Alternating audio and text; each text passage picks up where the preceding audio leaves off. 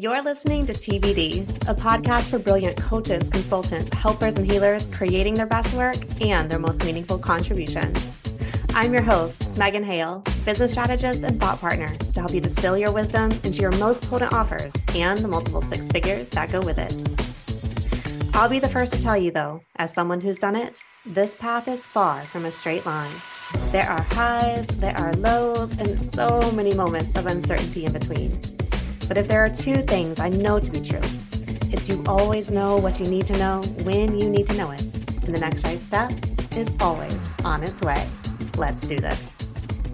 Hello, my friends, and welcome back to the show. So I am currently joining you from San Antonio this week. I'm down here speaking at Growth Getters Live, which is a conference hosted by Natalie Gingrich, who owns the Ops Authority. And I'm going to be delivering my keynote tomorrow, which is all around how to create a business where every gift has a space to belong. Super excited to dive into this topic. And I've already met some amazing people. If you've been in my world for any amount of time, you know San Antonio holds such a special place in my heart. This is where Wild and Holy was born, my former brand. And I have led several Wild and Holy weekend retreats around this part of Texas. So it's super cool to be back. This is also where my business really started to take off and build momentum. This is where I created the money map and also navigated some of the biggest obstacles that I had gone through to date, which really laid the foundation for everything that I teach today around sustainable business design. So it's just so cool to be back, in a place that holds so much for you and just be able to reflect on everything that's happened since and just kind of have a moment of marveling at your damn self. You know what I mean? If you were anything like me and my high achieving clients, it is very likely that you tend to focus on how much more there is to do and how much more there is to become. It's really easy to lose sight of seeing just how far you've come already, right? I think it's a really important practice to be able to reflect on that. This past weekend, I was even going back and listening to the Enoughness Revolution podcast, especially those last couple of episodes. And I was really pulling some major threads together on what it had been like leading that conversation for 2 years and really being so immersed in that body of work around worthiness and enoughness and bravery and just living into your fullest expression. And I just had a moment of wow, that conversation was so incredibly good, so powerful. And I think I have noticed I have this tendency, when the new idea comes through, right, that this new thing is so much better than that thing that I've already done. And I definitely noticed that pattern in myself. So it was really cool to kind of go back with fresh eyes on the Enoughness Revolution and just be damn, that was such a good conversation, so much wisdom poured out on that show. And so I just kind of had a moment of marveling at my own damn self, and I think that we need to be doing that more, right? I think all of us need to be doing that more and just sitting in awe of what we've been able to accomplish. This week I had the beautiful, beautiful opportunity of just celebrating a client who just moved through a sold out launch that is one of those game-changing launches, right? It's this is a launch very similar to my launch in 2018 that radically shifted my business and everything that came next. It's one of those launches that brings in months and months and months of super stable, consistent, spacious cash flow where you literally are experiencing your business from a different perspective. It shifts your life and what is possible for your personal financials, so many amazing things. And so it's just been so cool to hold this space for her, to be an anchor point for her to come back to. She has really fully committed and shown all the way up for this thing. It's just been such a joy to watch her lead in this launch. And more importantly, just the way that she has really chosen herself in this vision. It has been so beautiful. But on the back end of this, now it's I want you to really see yourself and celebrate the hell out of this, right? Marvel at what you just did. Be in awe of it. It's such a powerful practice. So if you have not marveled at your own damn self lately and how amazing you are, the wisdom that you bring to the world, the value that you bring to people, please take a moment to really carve out some time and space to do that for yourself. It's so incredibly key.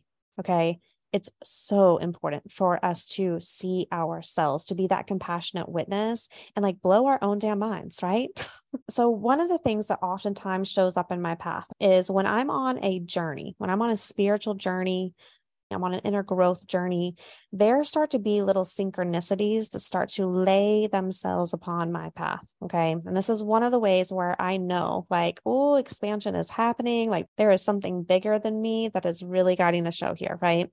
And so if you recall, if you listened to last week's episode, you know that we talked about 3 signs of entrepreneurial maturity, where I talked about cultivating a more holistic definition of success, being able to take a financial loss, and also how to realize when you are upper limiting yourself. Okay. Now, when we are talking about how to take a financial loss, I referenced Marianne Williamson and the Law of Divine Compensation, where she shared her story of experiencing a financial loss when she was putting on a live event, right? And I talked about how that was so powerful for me to come back to when I navigated a financial loss last year running my own live event. And it was really the words that her dad spoke to her that I came back to when he said, you can afford to take this loss, right? And he wasn't just talking about financial, he was talking about mentally, spiritually, emotionally, like you can afford to take this loss. It was such an anchor point for me last summer of like, okay, I can do this. I can navigate this. I will be okay. So this morning I got up, I went to the gym, I lifted some weights, I was climbing some hills, and I have my earbuds in and I'm listening to Michelle Obama's latest book, The Light We Carry. Now, I'm pretty much obsessed with Michelle Obama. I think that she should be our next president. I just think that her leadership style is just phenomenal. I love everything that she brings to the table. And the thing that I appreciate about this book is really her willingness to be a lot more vulnerable. It's such a more stripped down and raw conversation with her of like what it was really like navigating the end of Barack's presidency when Trump was coming into office and like all of the things that she was navigating, right? And so anyway, this chapter that I'm on right now is talking all around how we relate to fear. And it's so refreshing to hear Michelle's journey with her own inner critic and how she's navigated the fear that has shown up as she has been on literally like a world stage, right? Like her level of visibility has just been something I could never even imagine for myself. And truth be told, it's something that I would not want for myself. Like me and visibility have had a very conflictual relationship over the years. And honestly, like there have been so many times that I've kind of been like put out that visibility is part of my job. If it were up to me, like I would literally just be in my corner of the internet, just creating awesome content, awesome curriculum, serving my clients, and not pursuing more visibility at all. But the problem with that is, which I would imagine is the same for you, is that when you know that you have a big purpose to live into in this world and you are here to create a bigger impact, like visibility is a kind of bit a part of that, right? Especially if you are building a service-based business or you are building a company, you have to be found so you can help the people that you are here to support. And that's part of doing business. I remember in the early years of starting my business, oh my gosh, I would be so annoyed that most of my time was spent marketing my business than it was actually delivering my work to my people. And I think over the years, I've really had to make peace with that and also like navigate the different dynamics that I think I have with marketing and visibility as a whole, which is a whole journey in of itself. Like really finding your way of marketing that feels aligned and good for you, where it doesn't feel like it's this thing that you're having to force. It's just something that you get to share. And I think I still navigate that. I still am like trying to find my sweet spot of marketing and visibility that does feel really aligned to my strengths and my gifts. I do know that live launching is one of those things that I absolutely love. But the reason that I love it, because there's a container with it, right? Because I am agreeing, I'm going to show up and I'm going to be incredibly visible for this many days, right? It's not something that I have to sustain long term. And so I do my launches, I deliver like super high value trainings, and I am like in it to win it for, 4 weeks of being really highly visible. And then I go and take a couple of months off from visibility. So that has really worked for me. But the thing that I have noticed the longer I've been in entrepreneurship is when I'm not being visible, there's something that doesn't feel like totally in alignment with that for me. And so I've kind of been having to renegotiate, like, what does aligned visibility look like when I'm not launching? Because we have that piece dialed in, but what about all this time in between, which is the grand majority of the time, right? Because I don't live launch all the time. So what does it look like in those in-between stages? And so anyway, listening to Michelle talk about her fears with visibility, which was really powerful for me, because I think that the thing that I noticed is I absolutely have fears with visibility, especially like really big visibility.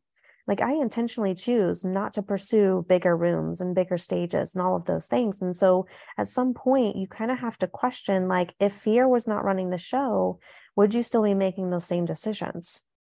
And the chapter that I'm on right now, like Michelle's literally unpacking that for herself around how she chose not to listen to the fear around being more visible. And instead, like really have Barack's back of saying, okay, like we're in this and I'm going to say yes and we're going to go on this ride together. Right. So, anyway, in the book, one thing that she shares, which was like, oh my gosh, this is so divine. Like, stop. She said, I had to get to a place where I could afford for my world to be bigger. I could afford for my world to be bigger. And I was like, oh my God, here's this word again, right? Because last week we were talking about Marianne Williamson's dad who could say, you can afford to take this loss. And now here, Michelle Obama is this week, somebody who I just so deeply admire, saying, I can afford for my world to be bigger. And I don't know what it is about this concept of being able to afford something, but it's really, really hitting a nerve with me, and like in the best way, because there's a willingness to that, right? There's a surrender to that. So there's also an expansion to that. And there's just something about approaching challenging things through this lens of affordability that is really, really working some magic on me in this season. So I'm sure I'm going to continue to unpack why this concept of affordability is just so profound for me for whatever reason. But I just found it so synchronistic that I'm sitting here in San Antonio, like thinking about all of the things that I have been able to afford, right? Like quite literally afforded lots of risk, lots of loss, lots of like all kinds of things that we navigate in business. And here I am navigating this other level of visibility that I want to step into. And I'm like, I just don't know if I can do it. But then here's Michelle in my ear saying, but you can afford to. You can afford for your world to be bigger. And what does it look like to really ground down into that? So that's what I'm sitting with this week and probably for the next couple of weeks. Who knows how long it'll take for me to unpack all of this.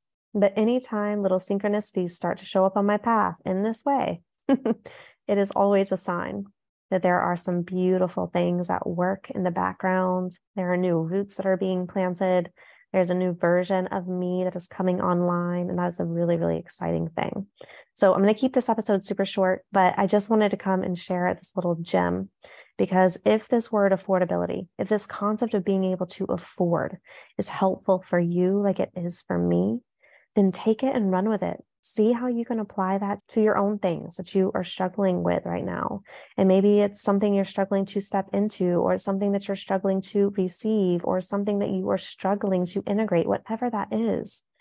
What does it feel like or shift for you when you approach that through the lens of affordability? Affordability. There's such a richness in that word too. Maybe that's why I love it. So anyway, my friends, until next time, I am wishing you the courage to keep showing up, even when clarity is still forming, knowing, trusting, believing that the next right step is always on its way. See you soon.